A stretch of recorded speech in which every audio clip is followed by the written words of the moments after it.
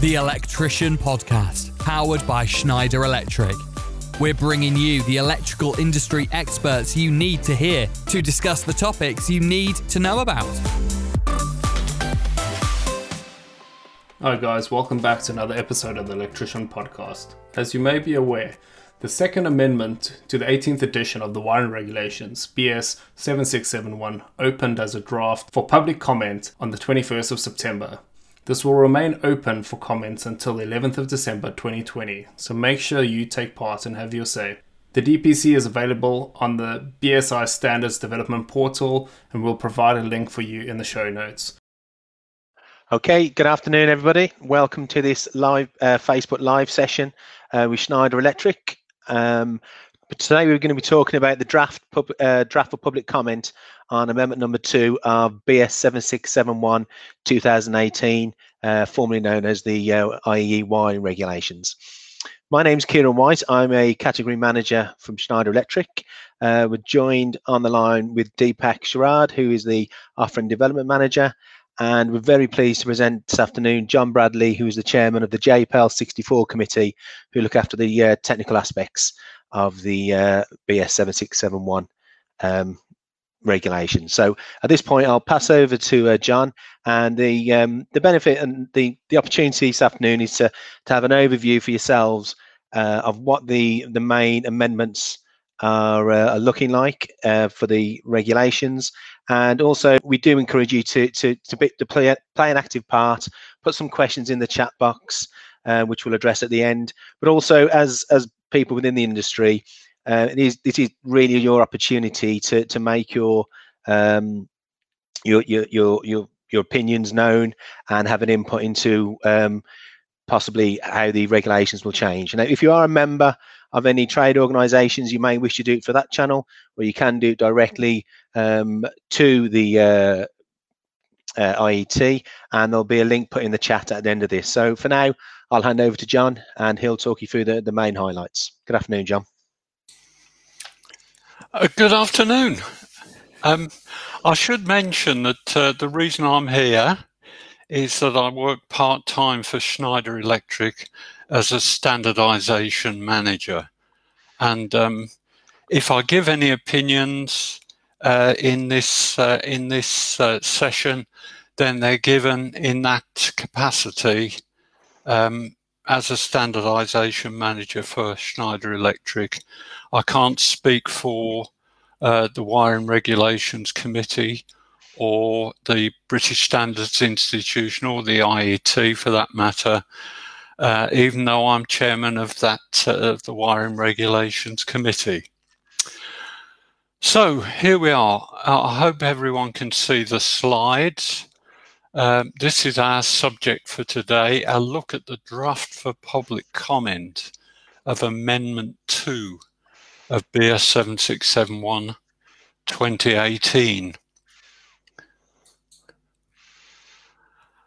And a reminder, of course, that is the IET Wiring Regulations 18th edition. That's its other title. A look at timelines, first of all.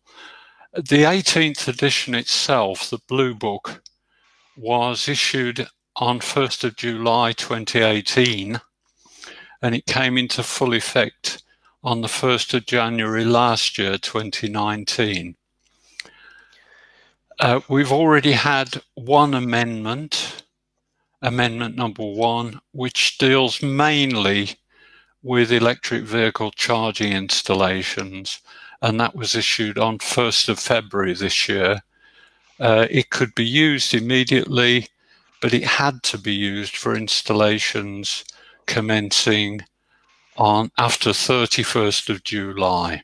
Timeline for Amendment number 2. Well, Amendment number 2 is available as what's called a draft for public comment. It was issued on 21st of September this month, that is 2020, for viewing and comment. And the last date for submission of comments is the 11th of December. Now, anybody can make comments. Absolutely anybody can make comments. You don't have to be a member of the IET or a member of the a trade association or an electrical installer for that matter. Anybody can make comments. It's a British standard, and the whole point of the standardization process is that the standard, when it is published, carries the confidence of anybody who might care to use it as far as possible.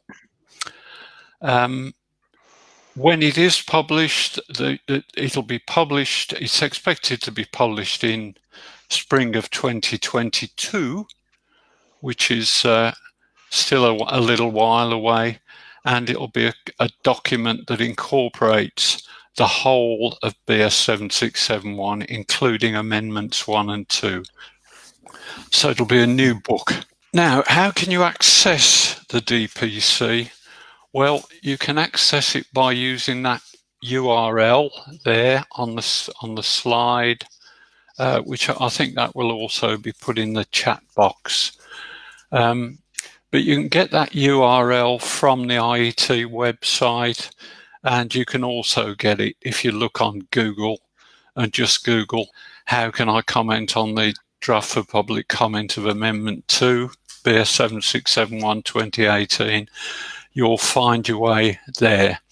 That takes you to the British Standards Institution website and the particular spot.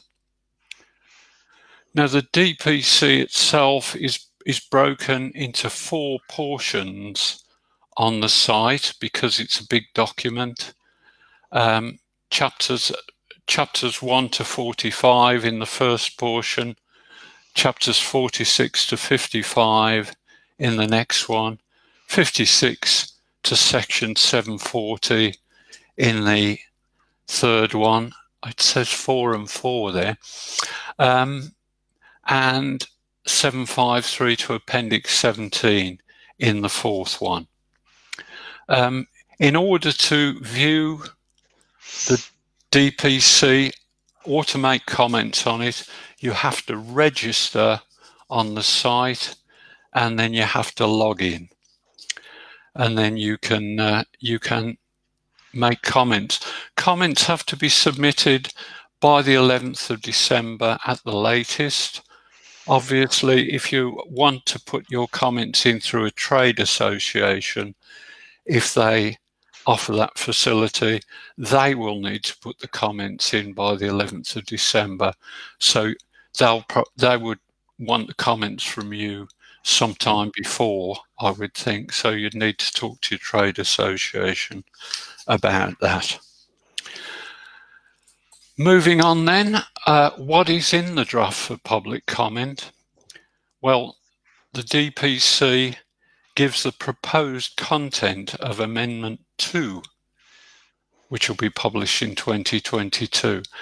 Now, I do stress that it is the proposed content, and this is available for comment, and when all the comments are in, the relevant subcommittees of JPEL 64 will consider those comments, and Amendment number 2 will be issued in due course.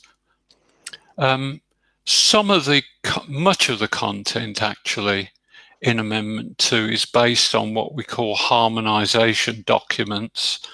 These are CENELEC documents from Europe. We contribute to the development of those CENELEC documents, but we're legally obliged to comply with them.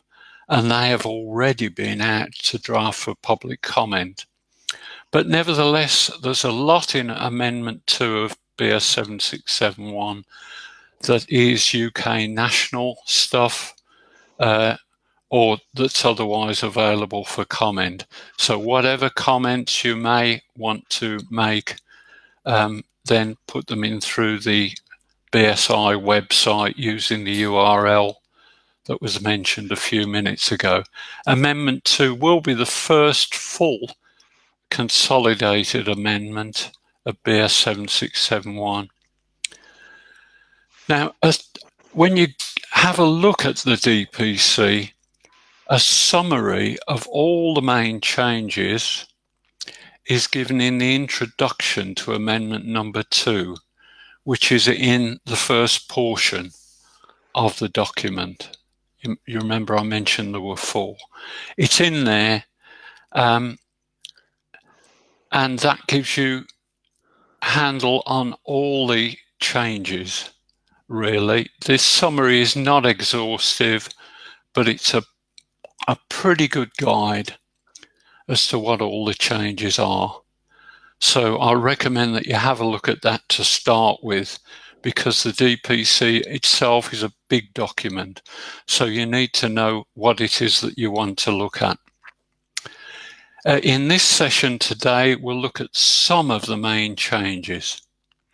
Couldn't possibly look at them all in the time. Well, to talk about the first change that I want to talk about today, then, it's in Regulation 411.3.3. This is the regulation that calls for additional protection of socket outlets by an RCD with rated residual current rating of 30 milliamps or less. And it's proposed that in this regulation, it will no longer be permitted to use a documented risk assessment in order to omit RCD protection for socket outlets. This dispensation was never available for domestic socket outlets in domestic premises anyway. It was only for commercial and other non-domestic situations, but it's proposed to remove that exception. And of course, this only applies anyway for socket outlets up to 32 amps, AC socket outlets rated up to 32 amps. There is a note to the regulation that points out a number of things that are not regarded as socket outlets, and there they are listed on the slide there: a fuse connection unit, lighting distribution unit, and some others there. And this is really to make the point that there are other ways of connecting equipment than through a socket outlet. Socket outlets, of course, are great for things that you want to plug in and plug out, but there are other ways of connecting things if you're worried about nuisance operation of an RCD for a particular item of equipment. Now, the next thing I want to talk about is in Regulation 421.1.7. This is a regulation that deals with AFDDs, arc fault detection devices, which at the moment, in the published edition of the wiring regulations, they are recommended. They're not required to be fitted on any circuit. Now, in the draft for public comment, you'll find that it's a requirement, no longer a recommendation, to provide AFDDs for single-phase circuits up to supplying socket outlets or fixed current using it. It's also recommended to provide AFDDs for all other final circuits.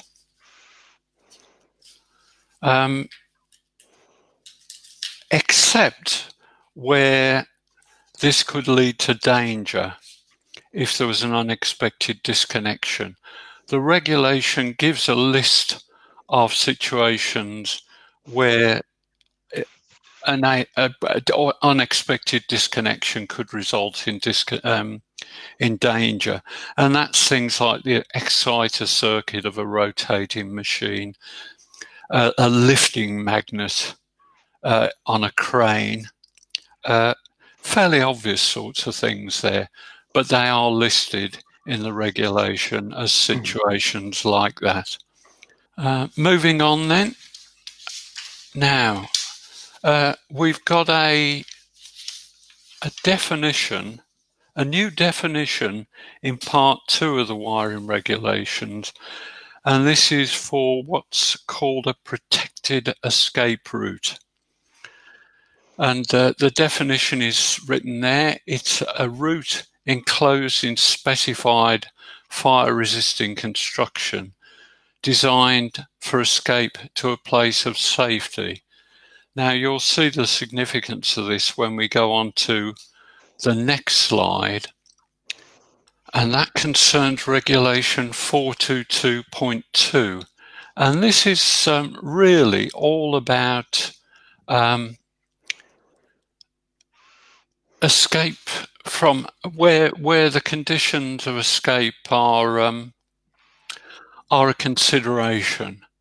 Now, this talks about protected escape routes, this regulation, and what it's telling us is that only certain wiring and equipment of certain systems can be installed in a protected escape route.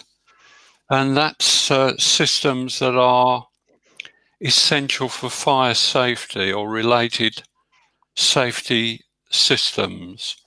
Now, essential fire safety or related systems generally means things like lighting, emergency lighting, and fire detection and alarm systems.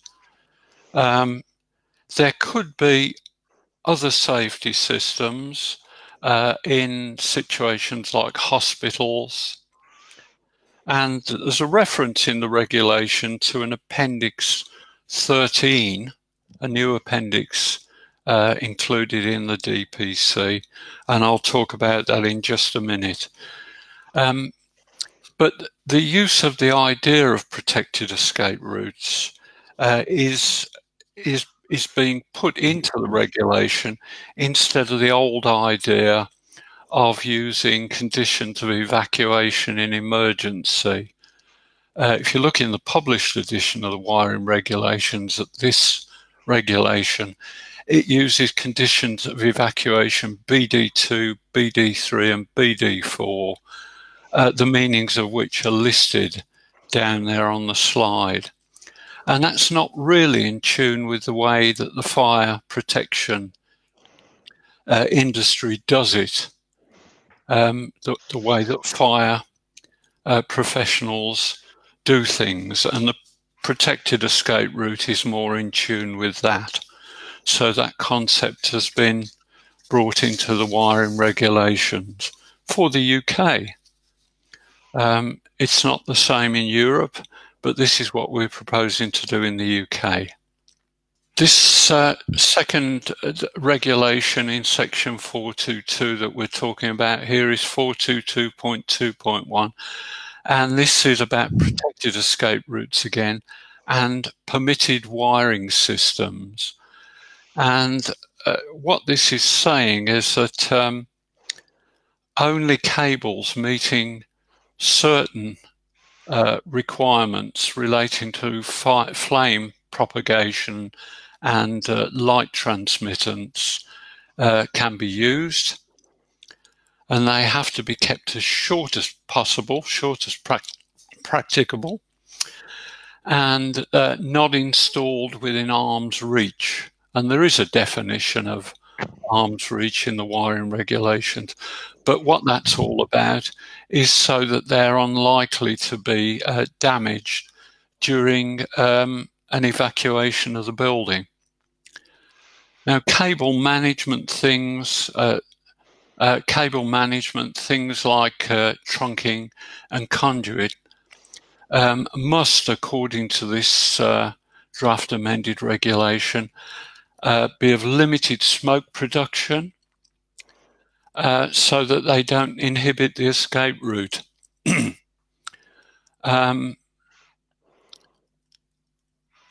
And they have to be of one or more of a number of types listed in the regulation. Now, that is things like conduit systems, cable trunking systems, meeting certain British standards, cable tray and ladder systems meeting certain standards, and power track systems. But generally speaking, for something to have limited smoke production, it's going to have to be steel. At least that's the expectation at the moment, although manufacturers may have other ideas on that. You remember I mentioned Appendix 13 a few minutes ago. Now this is the appendix. It's right at the back of the book, or towards the back of the book. And this gives some guidance on escape routes and fire protection.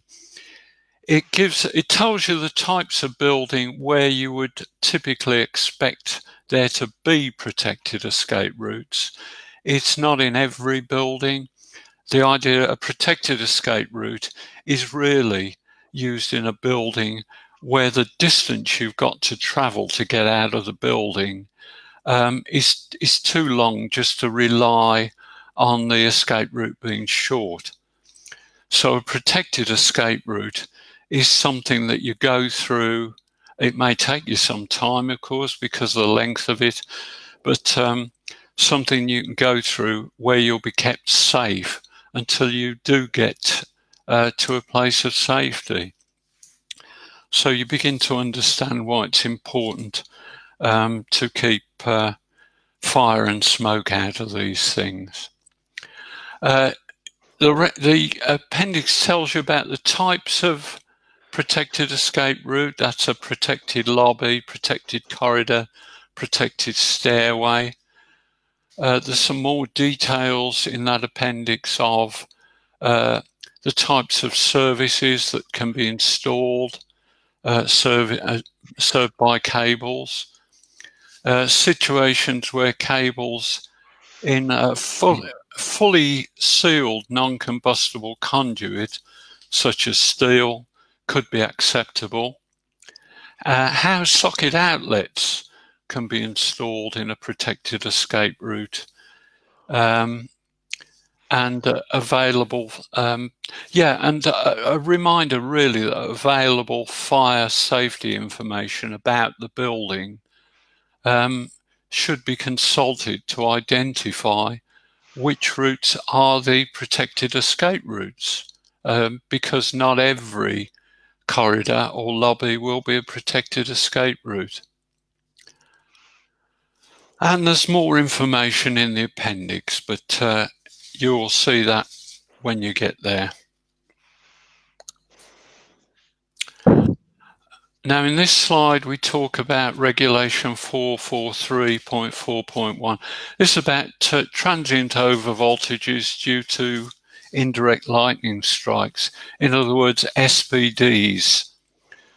This is a regulation that gives the circumstances where protection, where SPDs have to be provided in the circuit. Now, the text has been simplified from what's in the Blue Book in an attempt to make the presentation and the understanding simpler. We've got in the regulation, we've now got only 2 indents instead of 4. And they are that protection, in other words, protection by SPDs, has to be provided where the consequences of overvoltage could result in serious injury or loss of human life, including safety services, or significant financial loss. Except for single dwelling units, all other cases where the consequence of overvoltage due to lightning could be considered intolerable, a risk assessment has to be carried out. And Note 4 talks more about that. Really, what it's saying is there needs to be a discussion between the designer or installer and other relevant parties.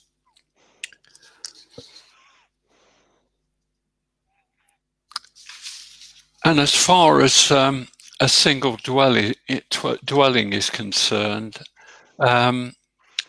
protection has to be provided unless the total value of the loss that would result in the property doesn't justify the provision of SPDs. There is a note 5 that points out that in practice, in most single dwellings, there will be a lot of high value equipment that really outweighs the cost of providing SPDs.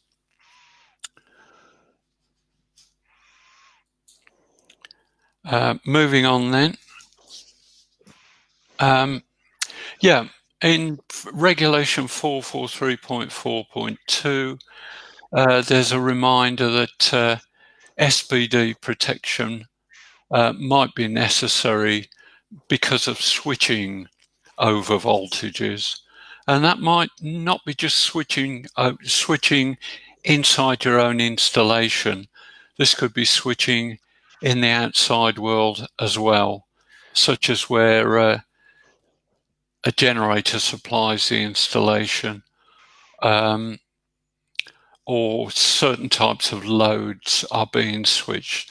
Or, as I say, it could be something outside the installation. Now, in Regulation 531.3.2, which deals with unwanted tripping, a new indent has been added to the regulation, and what it requires is that consideration should be given to the use of RCBOs in domestic installations. And the RCBO, as you're probably aware, is a combined MCB and RCD. And what that means is then you've got RCD protection for each individual final circuit, rather than using something like a split load consumer unit where an RCCB controls a number of circuits. So the regulation isn't saying that you have to use them, but what it's saying is that consideration should be given to using RCBOs. Moving on then, in Regulation 531.3.3, types of RCD, this is a regulation that points out that different types of RCD exist. These are type AC, type A, type B, and type F, dependent on the behavior of the RCD in the presence of DC components or frequencies. In other words, whether the DC content in the load current might blind the RCD from being able to trip. And the regulation in the draft for public comment has been revised to state that for general purposes, only type A RCDs should be used, and that type AC should only be used to serve fixed equipment where it's known that the load current contains no DC components. And that really means electric heating elements and filament lighting, that sort of thing, but not stuff including electronic transformers or dimmer control. So much equipment these days does incorporate transformers and electronic transformers, switch load power supplies, switch mode power supplies, and that sort of thing that can cause DC content in the load current, which would appear in any residual current that should really be tripping the RCD. So what the regulation's saying is you should be using at least a type A. Of course, there will be situations where a type B or a type F might be required depending on the type of load, and there is some guidance associated with the regulation that tells you the types of loads that will require this type of RCD. Moving on then, Chapter 82, prosumers low voltage electrical installations. This is a completely new chapter that appears in the DPC. It deals with what's called prosumers electrical installations, and a prosumer, if you look in the definitions in part 2 of the DPC, it says prosumer, an entity or party which can be both a producer and a consumer of electricity. So if you've got solar panels on your house, as many of us have these days, you're in fact a prosumer. You're not only a consumer of electricity, but also a supplier of electricity back to the grid. Now this new section deals with requirements for prosumers electrical installations. And it's quite a long section. It gives requirements and recommendations that for installations that incorporate local production and storage of electricity. This can be some quite complex installations, and the fact that the installation can operate in direct feeding, reverse feeding, or island modes. Now, you don't see much in the way these days at the moment of installations that can operate in island mode, that is separately from the grid. If you've got solar PV on your house at the moment, certainly you can't operate it separately from the grid.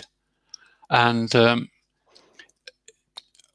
if you've got an agreement for feed-in tariffs, you may never be able to operate it from the grid. But the wiring regulations includes this section for that type of possibility.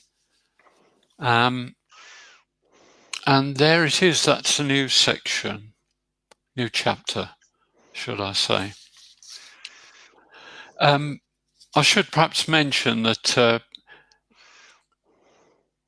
Chapter 82, the subject to the last slide here, it is a long section. I'm not going to attempt to go into all the detail, but if you have a look at that section, you will see that there's an awful lot of detail there about interaction with smart grids and all sorts of requirements on proper functioning and so on, and operating modes. So moving on quickly, in the special installations section of the wiring regulations, part 7, in 2 of the sections, requirements have been added for protection against a broken supply PEN conductor, and that is in section 711, dealing with exhibitions, shows and stands, and in section 717, dealing with mobile or transportable units. And the type of technology that's going to be required for broken PEN conductor protection in that situation is rather similar to what's talked about in Amendment number 1 that was issued earlier this year for electric vehicle charging. A final reminder then that in this session we've covered only some of the main changes included in Amendment 2, draft for public comment. and that's the changes compared with the presently published version of the wiring regulations, BS 7671/2018, incorporating amendment number 1. As I mentioned earlier, a summary of the main changes is given in the introduction to amendment number 2 in the DPC in the first portion, and that gives you a much fuller picture of all the changes. And that's it from me. Thanks for listening. That was fantastic, John. Very informative. As you did say, it's a highlight of some of the potential changes. And as John has said, please take the time to follow the link and have a good look through all the changes that may affect our industry moving forward. From a personal point of view, I've been 30 years in the electrical industry this year, and I know I don't look it. And I started my apprenticeship on the 15th edition, which I believe was the Brown Book. Was it, John? I think it was. Maybe, I can't remember now. But it's interesting to see how the every time we have an amendment, it's obviously there to increase safety and protection for people, property, and obviously livestock.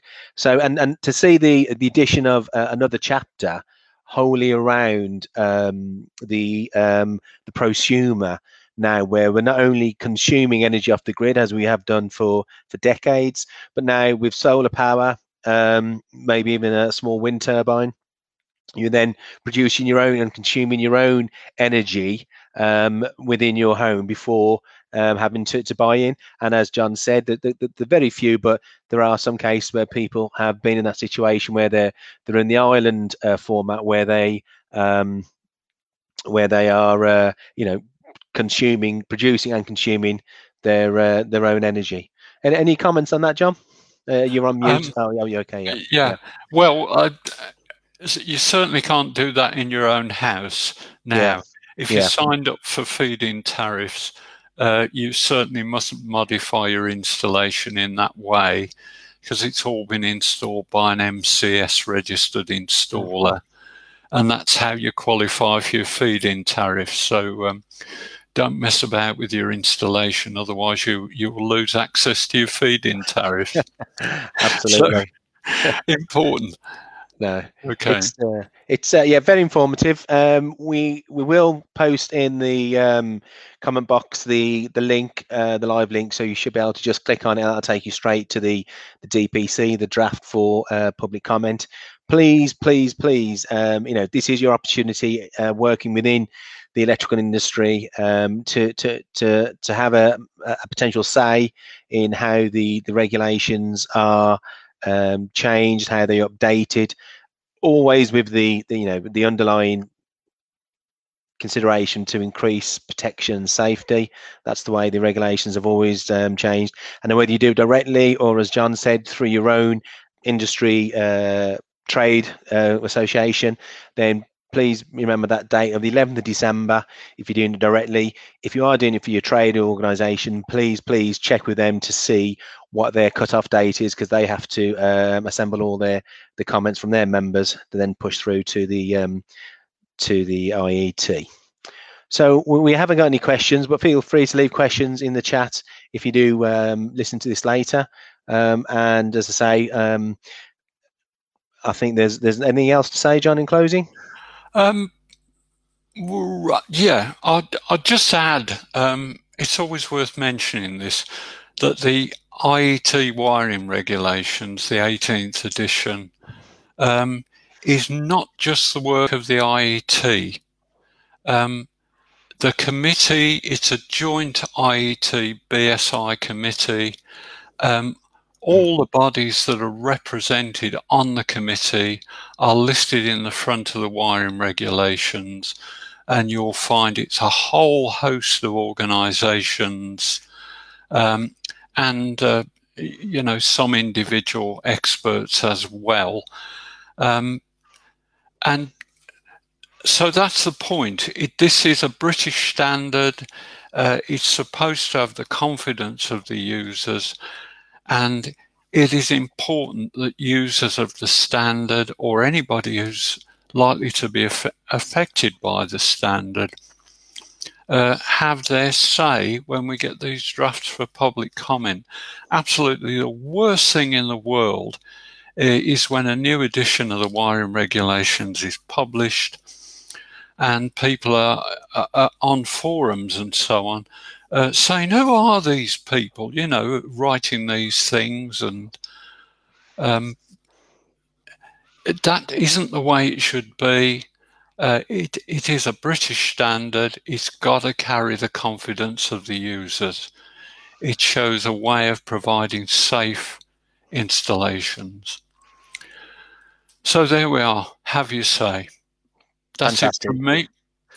Thank you very much, John. Thank you for Deepak as well, looking after the questions if they were coming in. And once again, thanks for attending on behalf of Schneider Electric and myself. And as and when there are some more updates, we will no doubt reconvene and have another session. But thank you for your attendance this afternoon. Thanks for listening. If you are enjoying this show, please leave a review. Hit subscribe and stay tuned for more episodes.